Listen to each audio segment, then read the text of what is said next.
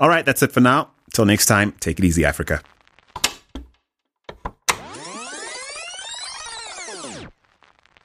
Hi everyone, Andile here, and this is a throwback bonus episode for your listening pleasure. It's a chat I had with Ray Youssef in 2019. Now, Ray's the co-founder and CEO of Paxful, a US headquartered peer-to-peer Bitcoin marketplace that he dubbed at the time the Uber of money, with a mission to, quote, make the poor rich. Now, this is before the term Web3 properly became a catchphrase in these streets. Definitely quite a claim even for these times. But that year, Ray just happened to be a speaker at the Blockchain Africa conference, and resharing this conversation is an excuse to put us all onto some really interesting insights that will help us reflect on the progress that Africa's blockchain tech ecosystem is making, even as we all prepare to hang out at this year's conference. And of course, this is where I remind all of you that we're really pleased to be partnering with Bitcoin Events to bring you exclusive content from that event. African Tech Roundup is a media sponsor this year, and we certainly look forward to 2 jam-packed days of featured sessions, keynotes, panels, and fireside chats exploring the latest trends and developments in African blockchain technology and cryptocurrencies. And of course, it's certainly rooted in African experience and growth, but definitely global in terms of the spread on offer. The conference brings together top thought leaders and pioneers in the global industry, and it creates an ecosystem for all of us to learn and network and collaborate. So you do not want to miss the event. It's happening Thursday, the 17th of March, to Friday, the 18th of March. If you want to be part of this conference, you can find a link in the show notes. Go ahead and register and join us there. We would love to have you join from wherever you're listening to this right now. Now, on to the show. Here's Ray Youssef. Hi, my name is Ray Youssef, CEO and co-founder of Paxful, a peer-to-peer financial marketplace. Welcome to the African Tech Roundup, Ray. Thank you. It's a pleasure to be here. I love South Africa. I'll bet you do. I mean, the numbers certainly suggest you have good reason. Yeah, Joburg is an amazing city, I have to say. I've met only amazing people here, had amazing food, and I can't wait to see what's outside of the city as well. Well, let's start with having you unpack what it is Paxful does. You're obviously in the blockchain space, Bitcoin specific, but just unpack, in some detail what your company exists to do, what you're solving for, and most importantly to me, how it is you guys make money. So Paxful started about 3.5 years ago when I met this Estonian guy in New York City at my very first Bitcoin meetup, right? We became fast friends. We tried something. It didn't work. We ended up homeless on the streets together. And a friend of mine told me that, hey, you can sell Bitcoin and for gift cards and make like 100% profit. I was like, what? This sounds like a scam. But I was desperate, so I tried it, and it worked. I was like, hey, let's do this and let's scale it up. And all of a sudden it worked. We weren't homeless anymore, right? And then Paxful was born. So Paxful started as a place where you could basically leverage arbitrage opportunities, right? And we really focused on gift cards because it was a way to basically make crypto accessible to every retail economy or the major retail economies of the world. And then from there, a lot of amazing things happened. There's 40 million unbanked people in the United States. This shocked us. And all of a sudden, one day they started calling my cell phone because my number was on the website. No one ever called before, but this website in America, very popular, second biggest classified ad site in the world, lost their Visa and MasterCard merchant account. And when an American e-commerce site loses their ability to accept Visa and MasterCard, they're dead, right? So all they could do was accept Bitcoin. So all of a sudden I had all their customers, like normal working class people, no tech skills, no crypto experience at all, calling us and wanting to know about this Bitcoin, whatever. They couldn't even pronounce the name. So we got really good at showing how normal people without a bank account could acquire Bitcoin. And it was a source of huge relief for these people, right? We actually made it simple and usable for the mainstream. That's really how Paxful was born. So Paxful basically is 3 things. It's a listing service like eBay. It's an escrow service, kind of like PayPal and how it worked with eBay in the beginning. And it's a cryptocurrency wallet, a Bitcoin wallet, right? Those 3 things combined basically create a kind of peer-to-peer financial marketplace. It's kind of like the Uber for money. So we make our money by charging a 1% escrow fee. So the person that has the Bitcoin that wants to exchange it for something else, whether it's a gift card, cash, in any form of, denomination or currency, PayPal, whatever it might be, they pay us 1% fee for the escrow service and any potential moderation services as well. So what we've learned is that the way people started using it, we had no idea. Like, it was amazing. We couldn't see it coming. But what we've learned, the main thing is that there's actually 7 true use cases of Bitcoin and cryptocurrency. In the West, all we think about Bitcoin, when we hear Bitcoin, we think about gray markets like Silk Road and speculation, like, what's happening on the exchanges, all that manipulation, etc. But no one ever talks about the 5 other true use cases. And we can get into that, and I'll give you specific examples. But that's been the journey so far. I definitely want us to talk about that, because I do sense that the initial hype around crypto has been the space race to try and capture value, which I think has been largely damaging to the, has, I think, produced some of the worst PR for the technology, for crypto itself and sort of related technologies. What's your take on someone listening to us right now who might be in a position to replicate your success, i.e. throw a lot of money at creating an overnight competitor to what you do? What's your sense of the true advantages to the first movers in the space, and what's the space race you're in right now? So the first mover advantage is a huge advantage, especially in the peer-to-peer marketplace side, right? Because the network effect is massive. So Paxful is a listing service, escrow service, and a wallet. And it's not the first one. It's actually the second one. The first one was Local Bitcoins, right? And they started about 7 years ago, right?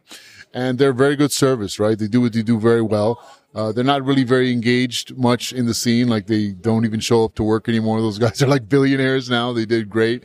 But it's still going. They've got a good skeleton crew running there, but they don't really interact with the communities that they work in. But people use them because they work very well, right? And they really focus well on banking. So, to give you an example, Local Bitcoins does about 4 times more volume than we do.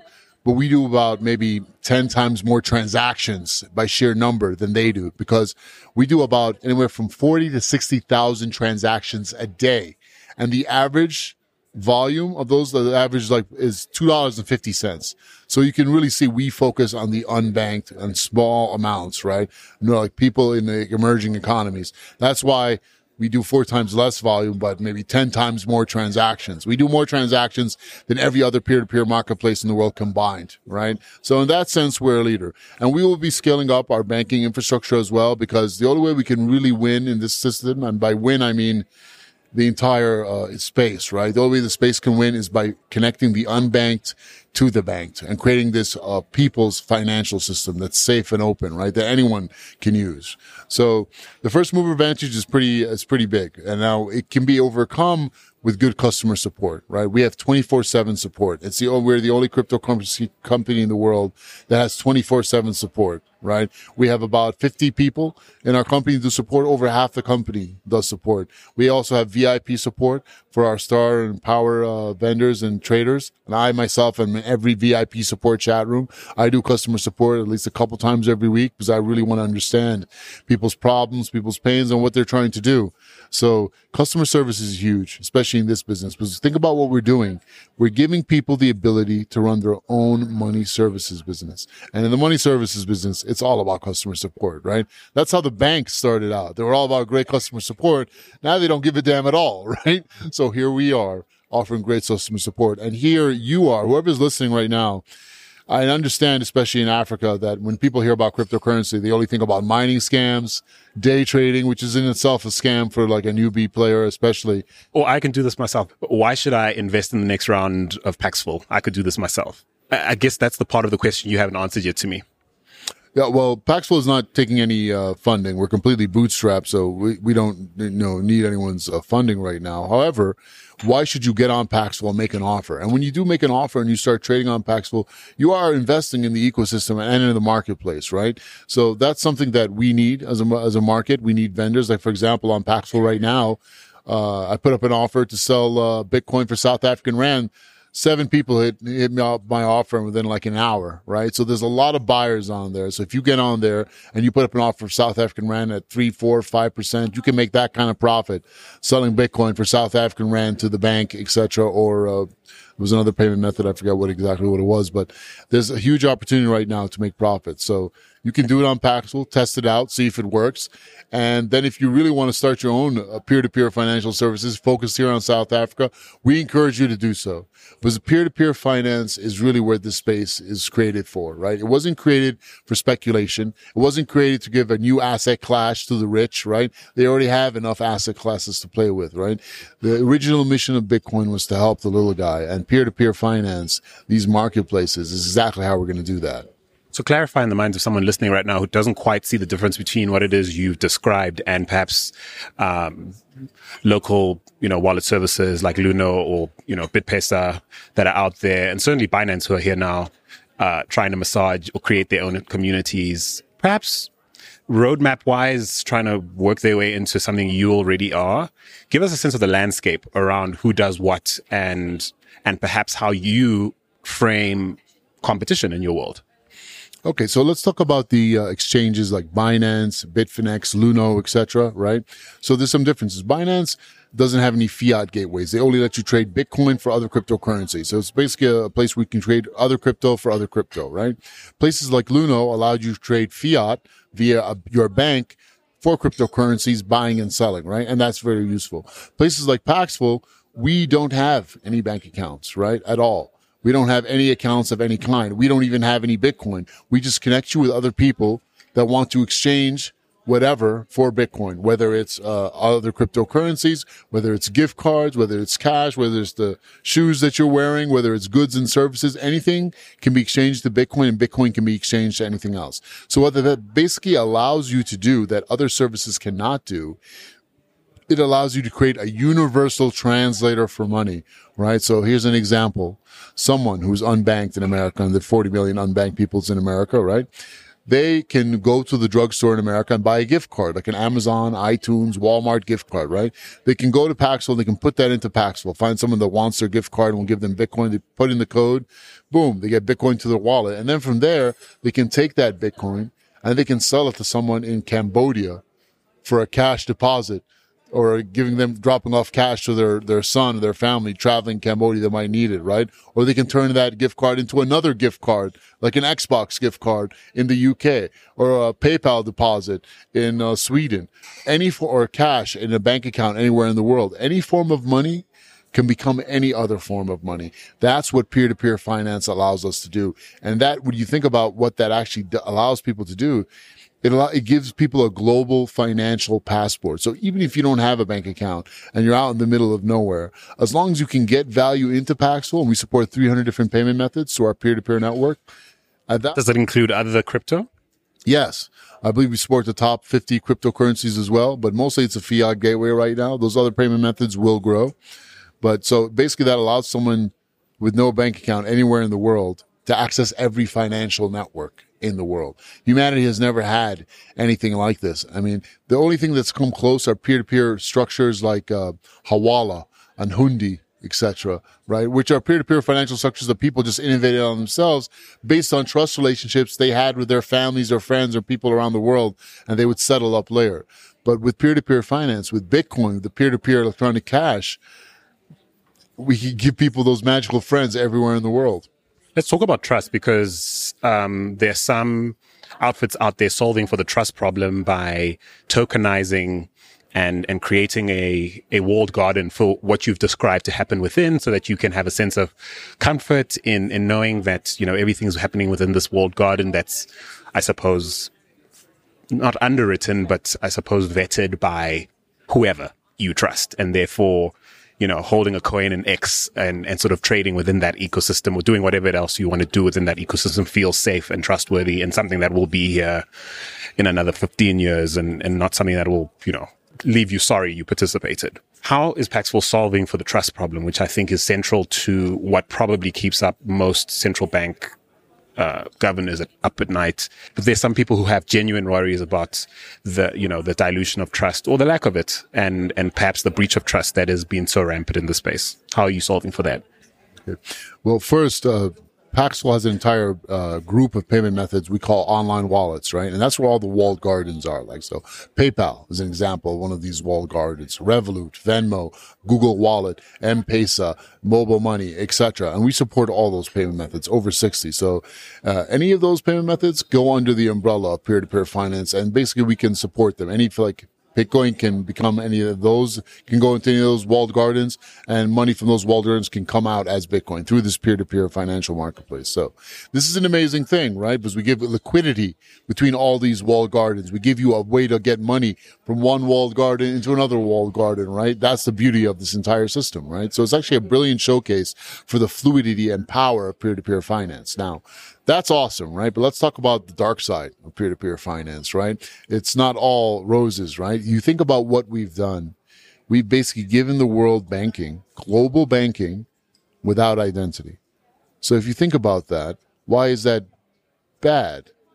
Or potentially dangerous. Exactly. Because the mission is to make an open and safe financial system, right? So think about it as terms of a market, like just free market economics, right? Someone in India who makes maybe $200 a year, it's absolutely worth it in their time to try to scam you out of $10, right? And spend an entire week trying to do that, because it's worth their time to do so, right? So now that you've opened up banking to everyone, including that guy, how do you protect everyone? How do you make sure it's safe, right? Now, there's an added dynamic here. So Bitcoin is irreversible. It's like cash. Once you get someone's Bitcoin, you can't take it back. But every form of fiat in the world with enough political will is reversible. So the guy with the Bitcoin is always in danger. So it's very safe to buy Bitcoin on peer-to-peer financial marketplaces of Paxful, but it's the people that are making the market, that are selling the Bitcoin, that are always in danger, which is why they have to watch out for things. But it's also why there's huge profits to be made. Like, for example, the average margin for PayPal selling Bitcoin with PayPal is 30%. So guys make 30% profit, and people are willing to pay it because they can get Bitcoin instantly with their PayPal account, right? It's very convenient. Now, those vendors, if you talk to them and you ask them, okay, why is it 30%? What do you do? He's like, well, PayPal is very easy to charge back, right? They always take the side of the sender, right? So what the guys will do is first they'll make sure that it's not a hacker that stole someone's PayPal account.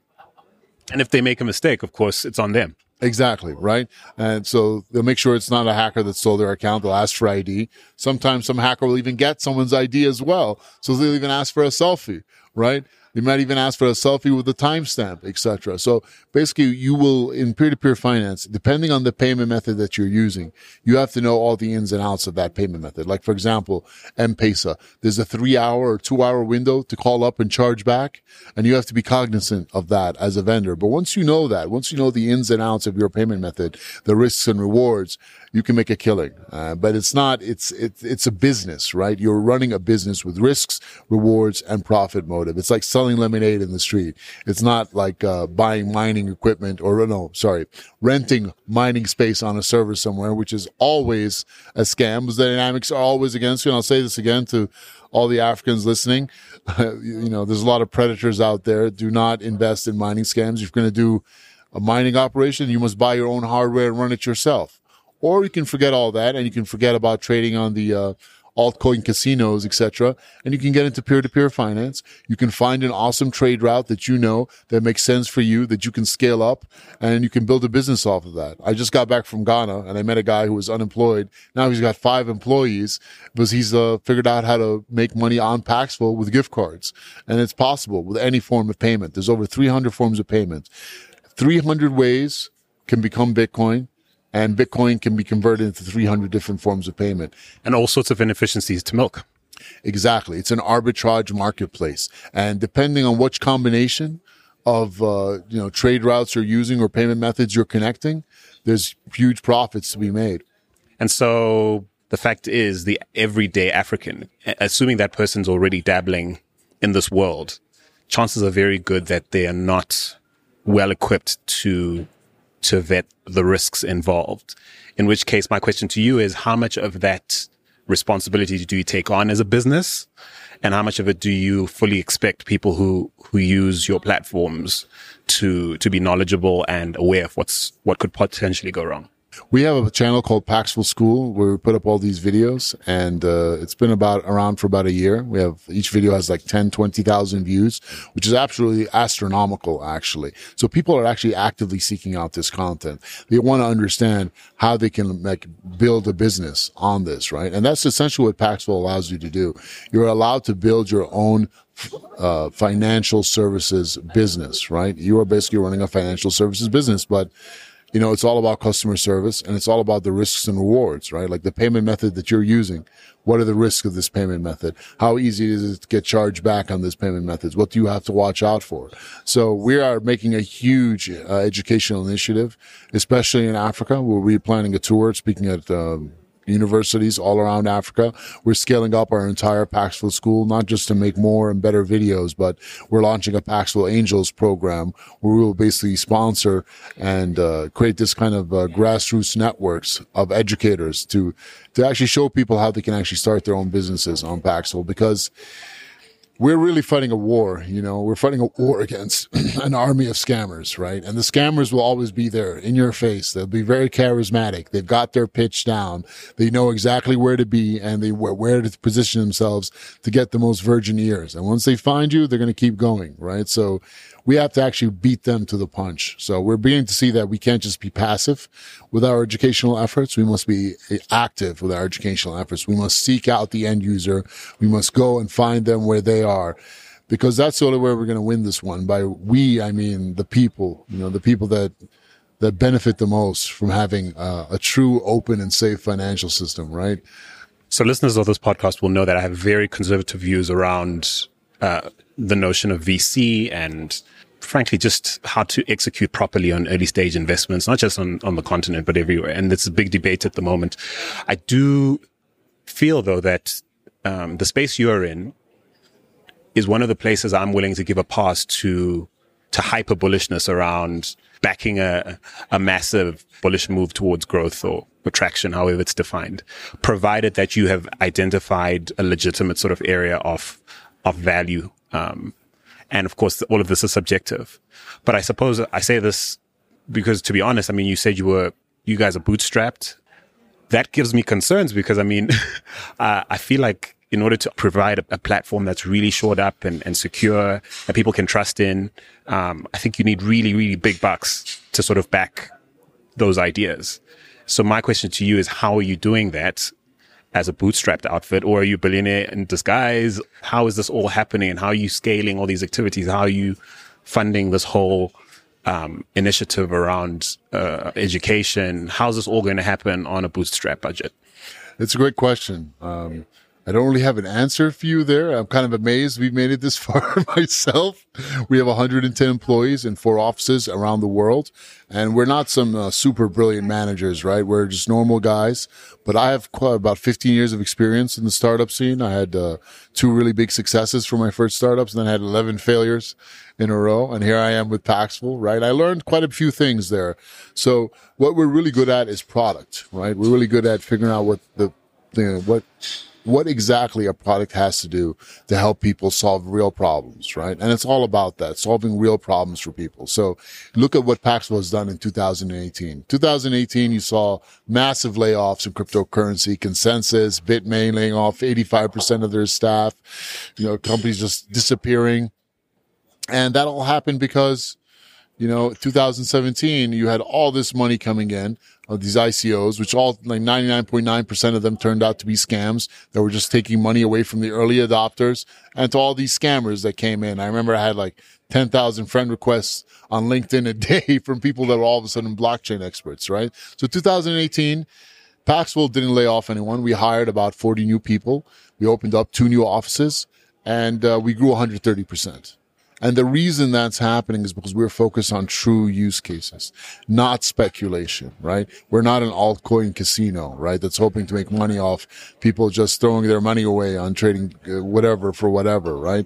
That's not what we're about. The reason we're growing is we're solving real problems for real people on a day-to-day basis. And everything that we do comes back to that. Is what I'm doing today from the moment I wake up to the moment I go to sleep? Has it made a difference, a day-to-day difference in the lives of some normal human being somewhere around the world? If yes, then the day has been a success.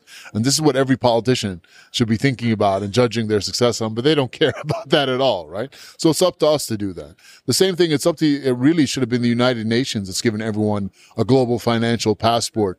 And that would have done more to liberate humanity than anything else, right? But they're never going to do that. So here are we. And as far as how we've done this on a bootstrap budget, I really wish I could say, but I'll tell you straight up. On paper, before I met you, and the reason I was keen to do this interview is because on paper, you represent everything I like to see in how startups should sustainably chase growth, sustainability, and profitability, right? On paper. And I suppose I'd feel safer on the trust side of things if I knew there was like $1 billion of underwriting that backed this idea. And how do you set me at ease around that? Well, the truth is, our cash flow is pretty good. We're doing all right there, but that's not the bottleneck. It's not money. It's people. It's finding the right people to lead this, because it's very difficult to find the people that are going to do this. But think about what we're doing.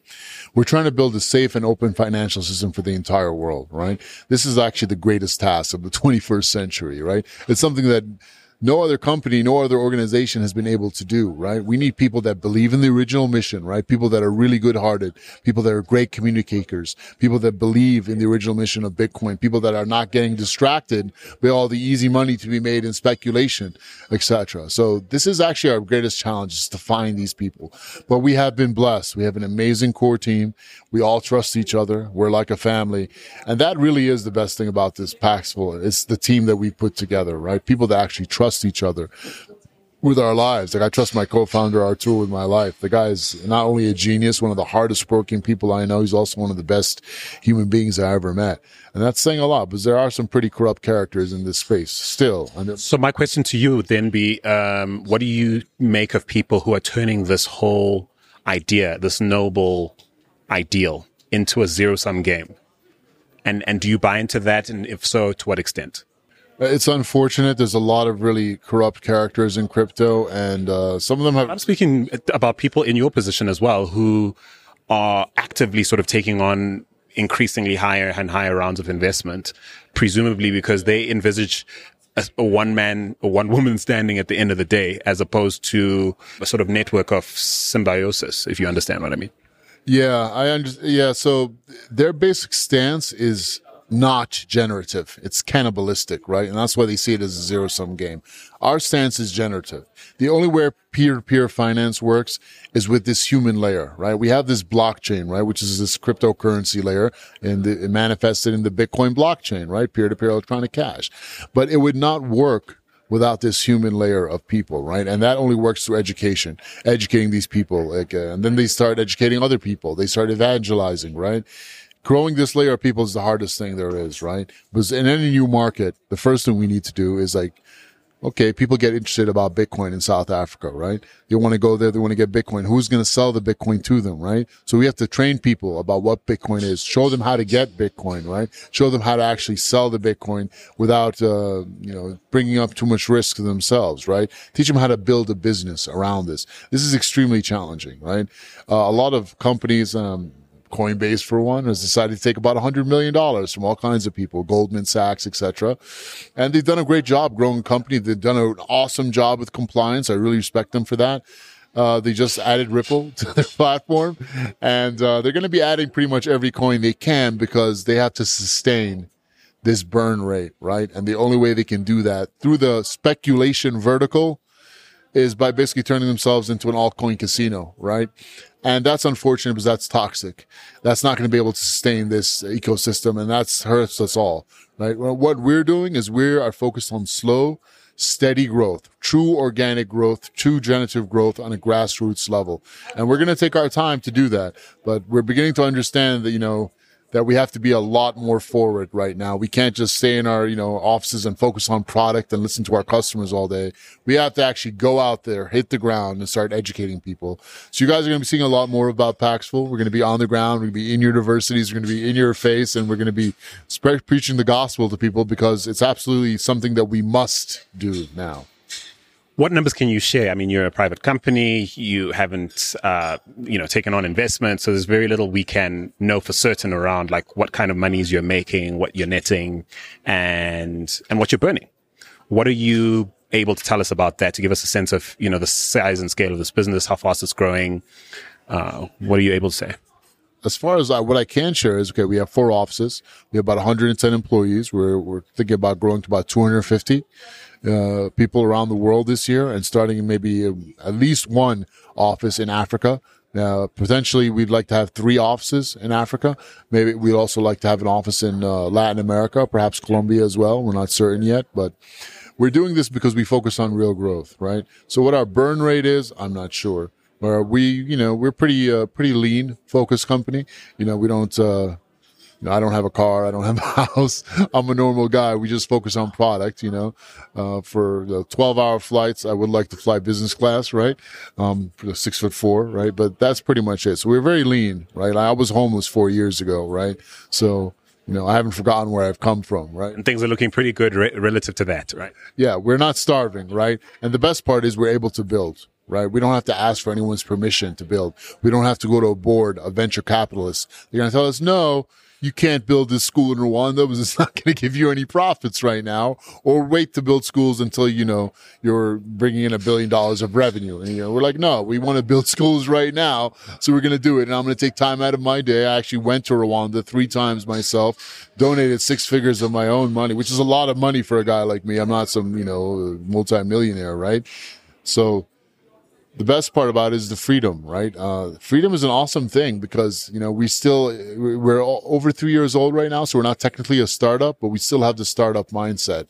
And it's just kind of a miraculous thing. I don't know. I wish I had maybe like 5 years from now and I'll be able to better explain how this was done. But right now we're just going. So I've pulled up a CoinDesk article, which references some numbers. And yes, so I'm going to read them for what it's worth. It says that Paxful increased its transaction volume by 130% since January 2018, with an average of $21 million a week compared to $8.5 million over the same period, ending 2017. And here's what I'm interested in referencing to set up the next question I'm going to ask. It says that your growth was driven in part by Paxful's user base almost tripling in Ghana, with something like 41,243 accounts, and more than doubling in Nigeria to 321,476 accounts. And according to this article, 41% of all Paxful's new users in 2018 were Bitcoin traders on the African continent, which kind of explains why you're here, right? So firstly, if there's anything wrong with what I read, or terribly erroneous, this is your opportunity to set this record straight. Number one. Number two, I've given our audience some idea of why you're spending so much time here, and maybe you can flesh out the rest. Africa is a growth region. Nigeria and Ghana being your sort of top leads, and South Africa looking really interesting to you. Flesh it out for me. All right. So first thing is, about myself, I'm not really bean counter type CEO. I'm not good with numbers and spreadsheets. I'm that guy that just like doing customer support all day, talking to people. Like I get on customer support and I talk to people. And one guy from Nigeria hits me up and he's like, "Hey, I want to buy an iPhone X." I'm like, "Okay, yeah, but this is a place for Bitcoin." And he's like, "Yeah, but I want to buy an iPhone, but I can't buy it with my Visa card because they limit us to 1,000." Like he said, they limited average Nigerians to $100 a month they can spend online with their Visa or MasterCard. He got the limit moved to 1,000, but it still wasn't enough to buy an iPhone X. So I figured out a way for him to actually use an Alipay account, sell his Bitcoins to some guy in China. He sent him $1,100 worth of Alipay. From there, he bought the iPhone X from AliExpress, right? So I like solving problems. That's the kind of guy I am. These numbers don't really mean too much to me because, they really don't mean much at all because we're just getting started. Peer-to-peer finance, right? What this actually is, it's about a lot more than just buying and selling Bitcoin. It's a framework that we're giving people to do anything they want with their money. Like our slogan is your money, your way. No borders, no obstacles, safety, right? So The numbers don't really mean too much to me. It's all about the people. Like, look at Nigeria, right? So I went to Nigeria. It's an amazing place. It has some of the most entrepreneurial, resourceful people I think I've ever met in my life.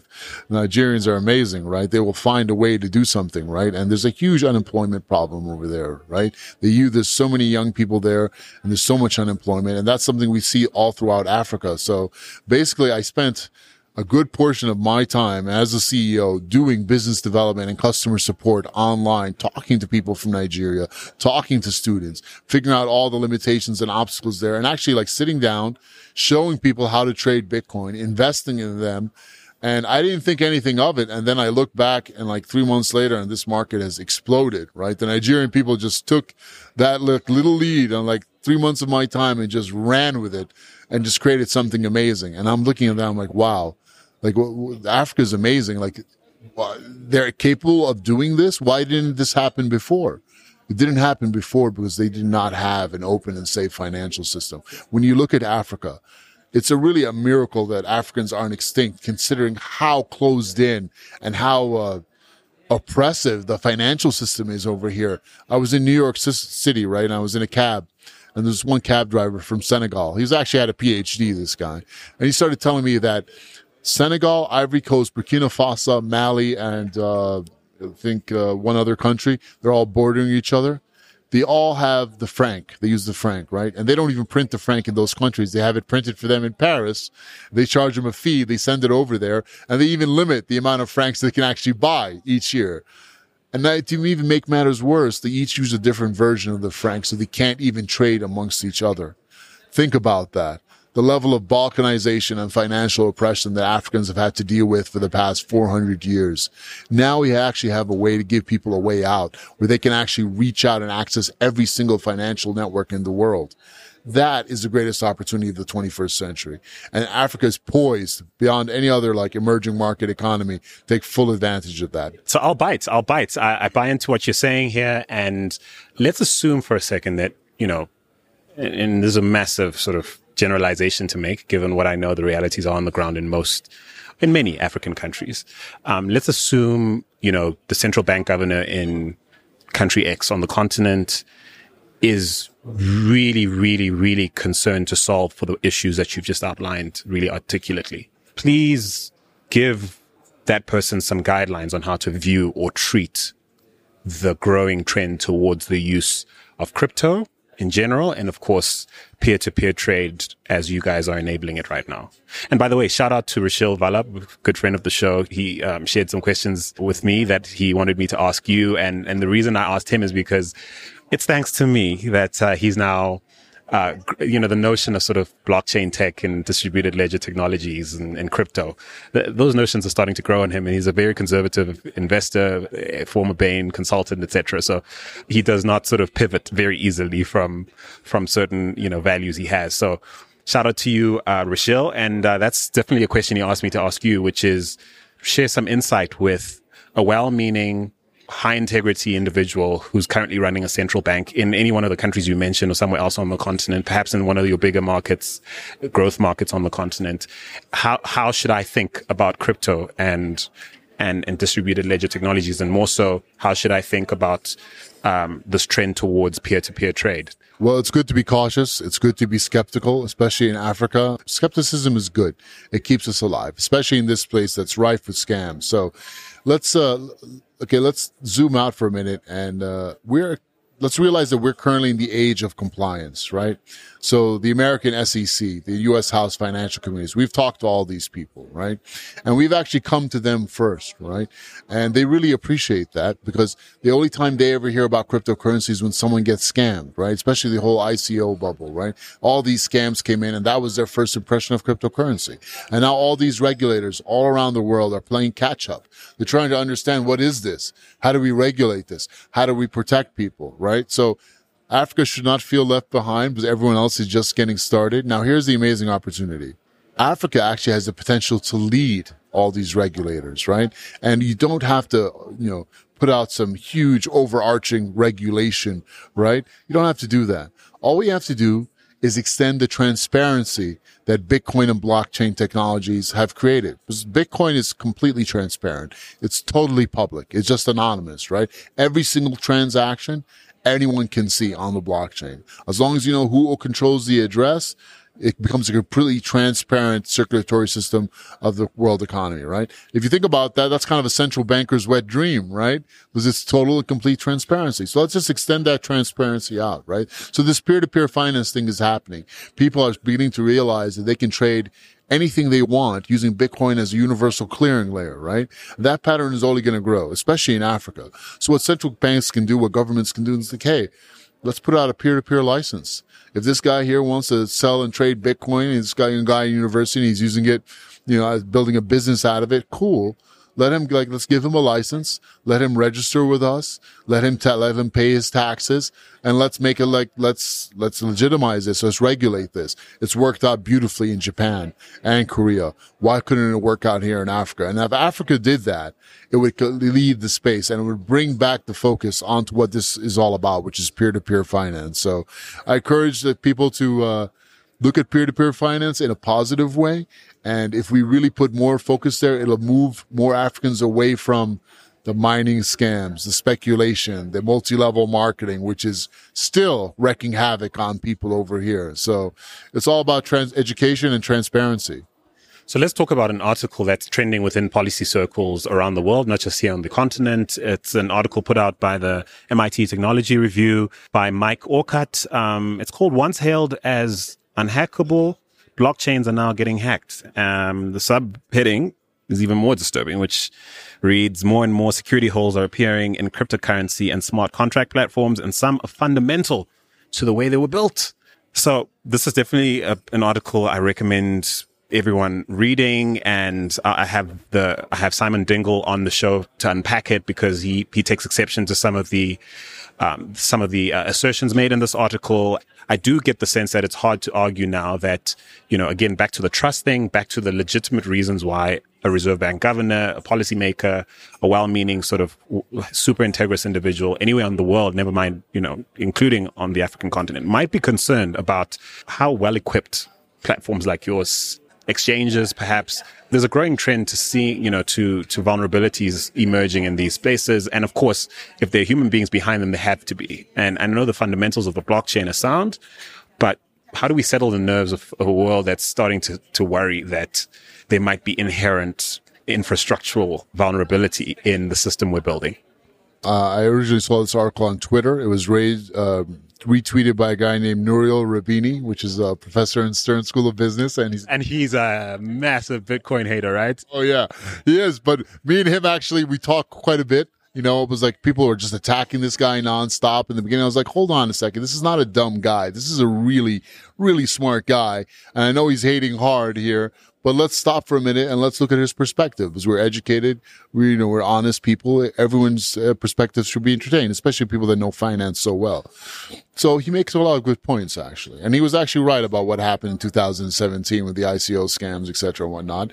And the truth is that smart contracts are inherently flawed. Like, as a security model, you are basically putting a programming language into this blockchain, right? And once you give people the ability to write any code they want, right, anything can happen. And we saw that with the DAO hack on Ethereum, etc. So let's assume for a moment that all these new smart contract platforms are risky, and they are. And that's the absolute truth. Let's assume everything in that article is true. Okay, fine. We still have Bitcoin, right? We still have this universal blockchain, right, that can act as a clearing layer for the people. And it doesn't have a Turing complete smart contracts language, and that's by design. Satoshi Nakamoto didn't put that in there because you don't want that kind of flexibility when it comes to your money, right? So when it comes to Bitcoin, what we need to worry about is personal security, right? And this is a huge thing that we see, especially in Africa. So you go to this website, amipwned.com, POWNED.com. You type in your email and password. And I guarantee you, if you're in Africa, 95% of the time, hackers will have already have your email and password, and they can hack your email address. So this is what people have to realize. use two-factor authentication. Like, forget about the securities of the blockchain. Bitcoin blockchain is absolutely secure. It's backed up with the computing power of the world's, like, it's more computing power than the world's top 500 supercomputers combined. You're not going to find any digital network more secure than that. And we have that. So let's just focus on that. All the rest, meh, forget about that. Now, let's focus on our own personal security. If you are opening up a wallet anywhere and you're just relying on a strong password in your email, you're going to lose everything. I'll tell you, and you deserve to lose everything, honestly. So use two-factor authentication. If you do that, and don't use SMS two-factor because that's easily hackable as well. SIM swapping is becoming more and more popular among hackers. Use app 2FA, like with Google Authenticator, etc. And the Paxful app that'll be coming soon will also support that as well. If you do that, right? If you take good trade practices on peer-to-peer financial platforms like Paxful, like never release the Bitcoins until you've confirmed payment, etc. Never cancel a trade if you already extended payment. Never release early, etc. You'll absolutely be protected. It's the safest possible way to use your money in the world. And I say that with all confidence. So then what's your thought of the Lightning Network then? I don't know if I want to comment. You're not sure how much hate you want to garner on the internet. Oh, man, you don't know. It's like, I don't even want to, oh, my goodness. You don't want them hacking your you don't want them hacking your platform. Oh, this is a real quagmire. I tell you, man. So I think this a blockchain debacle. Okay, look. All right. So these second layer solutions, like Lightning Network, they do have promise, right, for a lot of specific services, like a big exchanges that work together, right? They can start moving volumes between each other. But for like retail merchant adoption, for the kind of grassroots adoption that I was hoping for, that I got into Bitcoin for, it doesn't really make a lot of sense for that. Now, I'm not a super technical genius like Vitalik Buterin or anything. I can't really comment on larger block sizes or anything like that. But at the end of the day, like, Bitcoin was created to help the little guy. The little guy does, need to be able to send $2.50. That single mother in Venezuela, if she's buying $5 worth of Bitcoin, is a huge thing for her, right? So now it can't really happen like on the blockchain without something like a Lightning Network, right? Which is another layer of complexity, another layer of vulnerability. Absolutely. It's just a whole other sphere that we have to get into and start thinking around. I wish it didn't have to be that way. I wish it could have been simpler, but it's here right now and it has a lot of potential, and we're going to explore the potential in the future as well. Profile you did some profiling of, users of your platform, as part of what we were talking about earlier. Sorry. 50 cents is the average size. And we do about 40 to 60,000 transactions a day, which is more than every other peer-to-peer platform, including local Bitcoins combined. Profile that individual. Who is that person on average, do you think? Does your data crunching allow you to have a solid sense of who that person is on the continent, and therefore set you up to target future consumers? Well, we focus on a lot of underbanked and completely unbanked peoples around the world, and we make our system easy enough for them to use, which is why the average size of the purchase is so small and why there's so many transactions. Paxful has over 2.5 million users, and it's growing rapidly, and that's without an app yet, right? So things haven't even begun. As far as like the demographics and who these users are, that's not something we really look at. We really look at more about the use cases, like what problems do these people have that they're trying to solve, right? Really? You're not approaching this the way Google or Amazon would? Not really. Not really. I don't think that's a good way to go. Why? I mean, we can we probably will hire some bean counters that will sit there and say, hey guys, look, this is coming from here and this is coming from there. But I'm kind of old school. I just like getting on like customer support and chatting with users and really understanding what they're doing and how they're doing it. And that's really the reason for our success. I don't want to get away from that and start, breaking things down into numbers and crunching things down, statistics. I think eventually that's a good thing to do, and we will probably do that. But also, you're playing for massive gains at the moment, where I suppose in more mature, e-commerce, people are playing for like marginal growth, right? Yeah, exactly. They're trying to eke out like, fractions of a percent across, but that's not how we think. I'm not that guy, I'm not some industrial bean counter, right?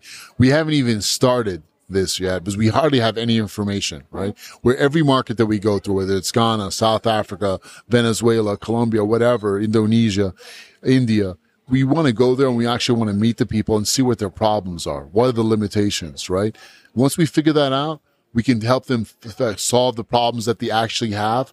And maybe show them new solutions for problems they didn't even think were problems, right? This is the key. We're still in this phase right now. We're basically still learning. And everything that we've learned by our own users. They've taught us this, right? We haven't figured this stuff out by ourselves. The 7 true use cases of cryptocurrency, of Bitcoin, this is not something that magically popped out of my head. Users showed us this, right? So it's all about that. We're never going to break away from that. If I ever stop talking to the users and just start looking at graphs and data and spreadsheets all day, then just shoot me, please, because that's not peer-to-peer finance. That's not what I got into this game for. You know, if you had $1 billion of your own money set aside, you couldn't reinvest it in what you're doing right now, but you had to invest it in some form of regulation technology to support what you're doing, what would it be? Is there a company out there that exists, or perhaps an area that you'd throw that billion, and it has to be $1 billion? So maybe it's a really audacious idea that would solve for a lot of issues that you're sensing right now. Something in the regulation technology space. It's a great question. I approach everything from problems, right? And I look at the problems that people have. Like, let's look at Africa, for example, or any emerging economies. There's no credit rating system in Africa. How do people get loans? How do they bring in money, right? Well, every fintech right now is solving for that, basically by milking everyone's mobile data and basically claiming that they're doing everyone from the sort of remote farmer to the everyday unbanked, vendor on the street a favor. So that's currently what's going on, and that includes people who are quote unquote lighting up Africa, or, just creating lines of credit and microfinance and everyone of that nature. Everyone claims to be solving that problem. I'm just sorry to butt in. No, it's great. I mean, everyone claims to be solving that problem, but to me, it just looks like a bunch of vapor. I haven't seen anything really adamant about that. And I don't think it's going to happen because it seems that what these companies are trying to do is they're trying to build this framework on top of a structure that is kind of just out of their own minds, right? It doesn't mimic what's actually happening in the real world, but peer-to-peer finance does. Yeah. So the whole, micro lending, it has to be built on top of a credit rating system, right? Which has to be built on top of a KYC system, right? Which most African countries don't have, right? And KYC has to be built on top of a whole bunch of other fundamental technologies, right? And all of that has to be built on top of real use cases. And the problem is people are trying to build this like fifth layer on top of nothing, right? They have no foundation. They have no experience in peer-to-peer finance. They don't know how people solve the problems. They don't even know what people's problems are. So I don't have a lot of faith in these things. So if I just add that I share that view, but also I just feel that these are most of the people who sort of ride this wagon are typically just, they're applying sort of Google thinking to how to, or even Facebook thinking to how to sort of scrape and monetize data and aren't really solving for this whole impact narrative. But that's just me. It's not just you. I think Rudolf Steiner would agree with you. It's very mechanistic, right? I mean, they're reducing everything to machine data, and I don't think things work that way, especially when it comes to money. Money will teach you more about a people than anything else, and how people use money will teach you more about humanity than I think anything else. And that's the thing that's awed me, that this money business there's no business like the money business, man. Show business really cannot compete. You learn so much about the world, and it shows you, if you really want to jump down to the very deepest level of the rabbit hole, get into the money business. Really learn about what money actually is. If these bean counters and machinists and technocrats actually took some time out of their day to talk to these people and see what their problems are, to understand their frustrations and see the lives they were living, they'd see the potential to actually solve these problems, and they'd realize that their model is completely broken, right? We don't need more of this mechanistic thinking. We need the CEO that's going to be on the ground, talking to the people, putting his hands right into the product. We need that kind of mindset, that hobbyist entrepreneur mindset, and we need education. These are the things that we need right now. Everything else is just sending us back. So again, the technology you would invest in to solve for the gap you see within sort of regulation tech? Honestly, I'd put it all into peer-to-peer finance and education, and just showing people hey, you don't have to be trapped in this little financial prison anymore. You're young, you're bright, you're educated, you're wealthy, right? First thing we need to do is teach people, number one, what is money, right? Money is not gold. Money is not silver. Money is not oil. Money is certainly not paper. Money is work. If you're young, if you're ambitious, you're willing to work, you are already wealthy, right? Once people know this, it's extremely liberating. I mean, the company that I would invest in would educate people. It would reprogram them, especially in Africa, because so many Africans, they compare themselves to America and Europe, and they say, oh yeah, we're third world. Like, that's really toxic thinking. That has to change. So the company I invest in is like, I don't know, a completely like Coursera meets Skillshare meets Code Academy meets actual schools being built.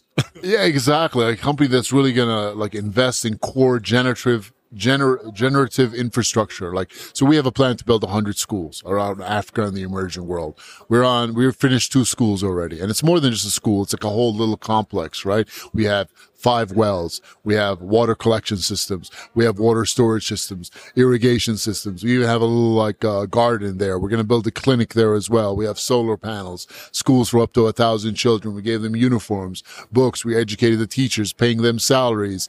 And we eventually want to build a sports field as well, right? So this is like a template for a complex that we're building. And we want to build these complexes all over the world.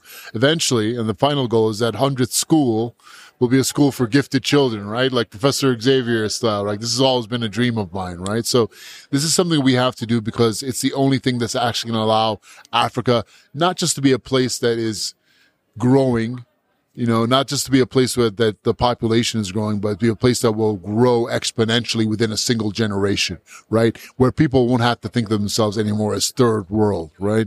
Because the truth is Africa is ahead in so many ways, especially in cryptocurrency. The people of Africa have immense need for cryptocurrency, and they're actually leading the world in the true use cases of Bitcoin and cryptocurrency. And that's something to be proud of.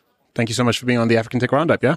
Thank you. Amazing questions. And I'm amazingly impressed with the people here in Africa. Some of the brightest minds I've met, some of the most entrepreneurial people, and some of the most ingenious people. So the cheetahs are going to have a major victory over the hippos. It's happening.